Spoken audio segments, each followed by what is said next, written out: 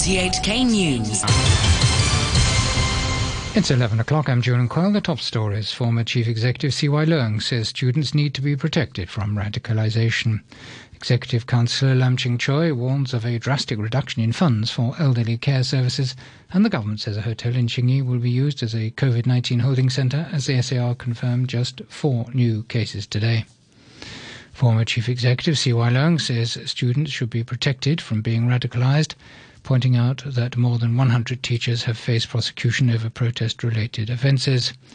Mr. Leung also dismissed accusations he doxed teachers who are being prosecuted after he published the names, ages and schools of 18 teachers on his Facebook page. It's prompted 17 complaints to the privacy watchdog, and some pro-democracy figures accuse him of spreading hatred and launching a cultural revolution-style attack on the education sector. Mr. Leung says he hasn't breached any privacy laws. I just collated information including names of the teachers who are being prosecuted, teachers who have been committed in our law courts. I collated this information from already published and reported reports in the media, so there has nothing to do with the question of privacy. Health officials have confirmed 4 new COVID-19 cases, 2 locally acquired infections linked to previous cases and 2 imported cases. The Department of Health says it will start using the Rambler Garden Hotel in Chinyi from tomorrow as a holding centre for inbound travellers who need to wait for test results. It says arrangements can also be made for travellers to wait for their test results at Asia World Expo. Health Secretary Safar Chan says the government has completed work on a health code that would allow cross-border travel with Macau and the mainland during the COVID-19 pandemic. She says more discussions will take place with those governments on the timetable and conditions of implementation. The minister also says the government will factor in the local epidemic situation in its decision. Executive Councillor Lam Ching Choi says he's worried the city's elderly services will suffer after the government warned of an expected drop in the money from the Lotteries Fund that usually supports the construction of new welfare facilities. The fund's main source of income comes from the proceeds of the Mark 6 lottery. The Welfare Minister, Lord Chi Kwong, warned the income from the Lotteries Fund will drop drastically because the Mark 6 lottery was put on hold for over 6 months due to the pandemic. Mr. Lam, who's also the chairman of the Elderly Commission, said that's worrying as the city faces an ageing population.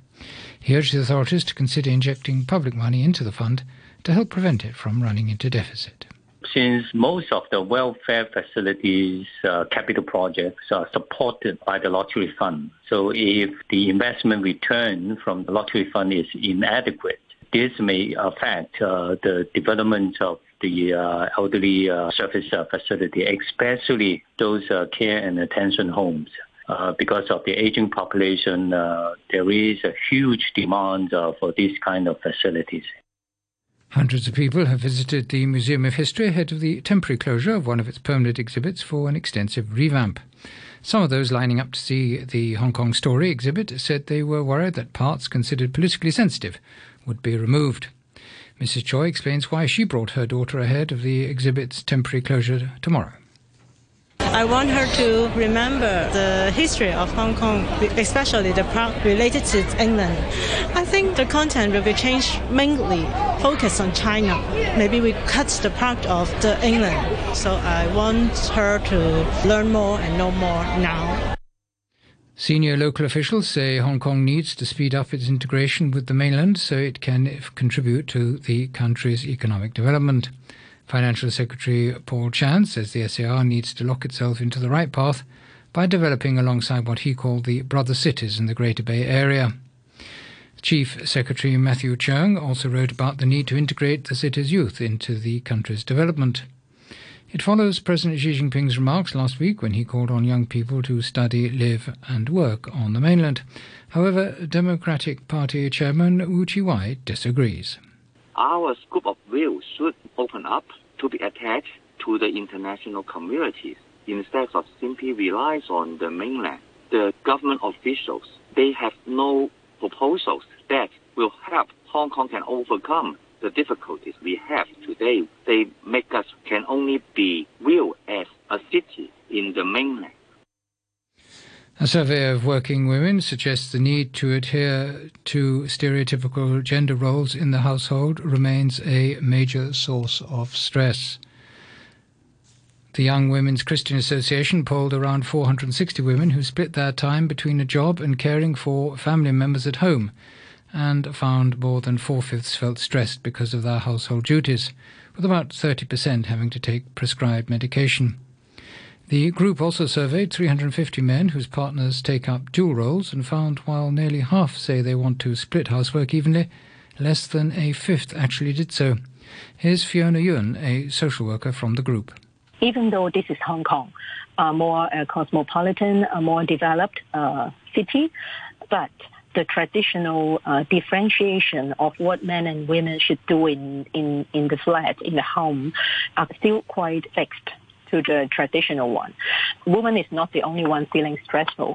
Men are also feeling stressful because they have to do a big task. For example, earning money and making decisions for the family. Tens of thousands of mostly young Thais demanding political reform have defied a government ban on gatherings for a fourth day and returned to the streets of the capital, Bangkok. People are streaming towards a number of locations in the city announced at the last minute on social media. From Bangkok, the BBC's Jonathan Head.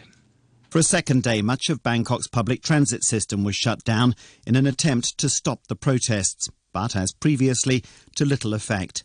Demonstrators converged at several places, now focusing their demands on the release of dozens of political activists who've been arrested since the state of emergency was announced on Thursday, carrying caricatures of the best known of them on placards. But their core demands for a new government and constitution and a reformed monarchy are still at the heart of this movement. Vigils and rallies are being held across France in solidarity with the teaching profession following the Islamist murder of a teacher on Friday. Samuel Paty was beheaded after showing pupils cartoons of the Prophet Muhammad in a civic lesson. The Education Minister, Jean-Michel Blanquer, called on everyone to support the teachers, saying it was vital to show national cohesion. Jean-Rémy Girard is the president of the National Union of School Teachers in France. I'm not surprised that he showed the cartoons. It's something many teachers do in France since the events with Charlie Hebdo, and that's something nearly quite usual in order to speak about freedom of speech, about secularism, and that's something many teachers do in our country. Armenia and Azerbaijan have accused each other of violating the latest humanitarian ceasefire of the disputed territory of Nagorno-Karabakh within minutes of the truce coming into effect. Here's the BBC's Rehan Dimitri. This is the second attempt at a ceasefire to allow for the exchange of prisoners and the recovery of bodies.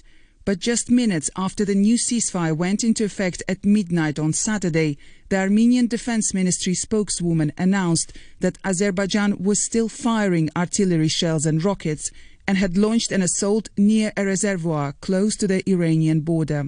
Azerbaijan in turn accused Armenia of shelling in the direction of Jabrail, one of the areas that Azeri forces had recently recaptured adjacent to the disputed Nagorno-Karabakh region.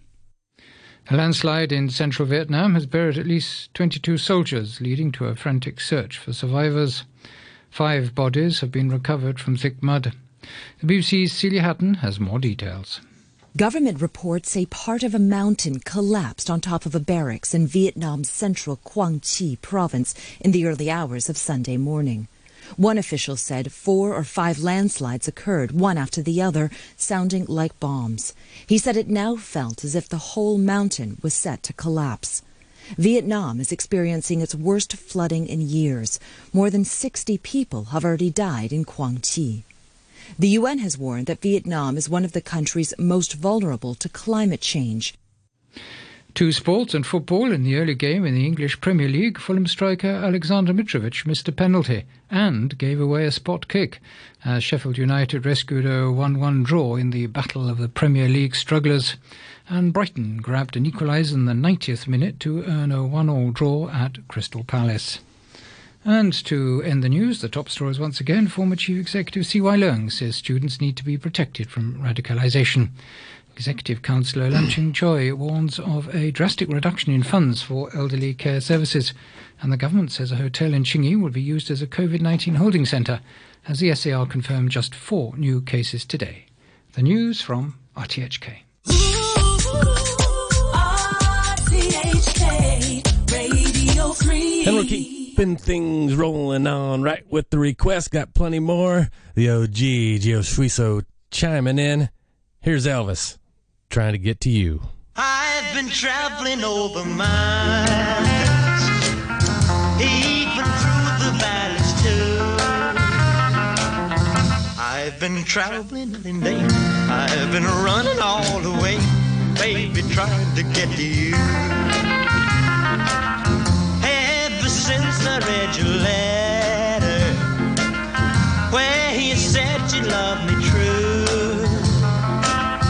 I've been traveling night and day. I've been running all the way, baby, trying to get to you. When I read your loving letter, then my heart began to sing. There were many miles between us, but it didn't mean a thing. I just had to reach you, baby, in spite of all that I've been through. I kept traveling night and day. I kept running all the way, baby, trying to get to you.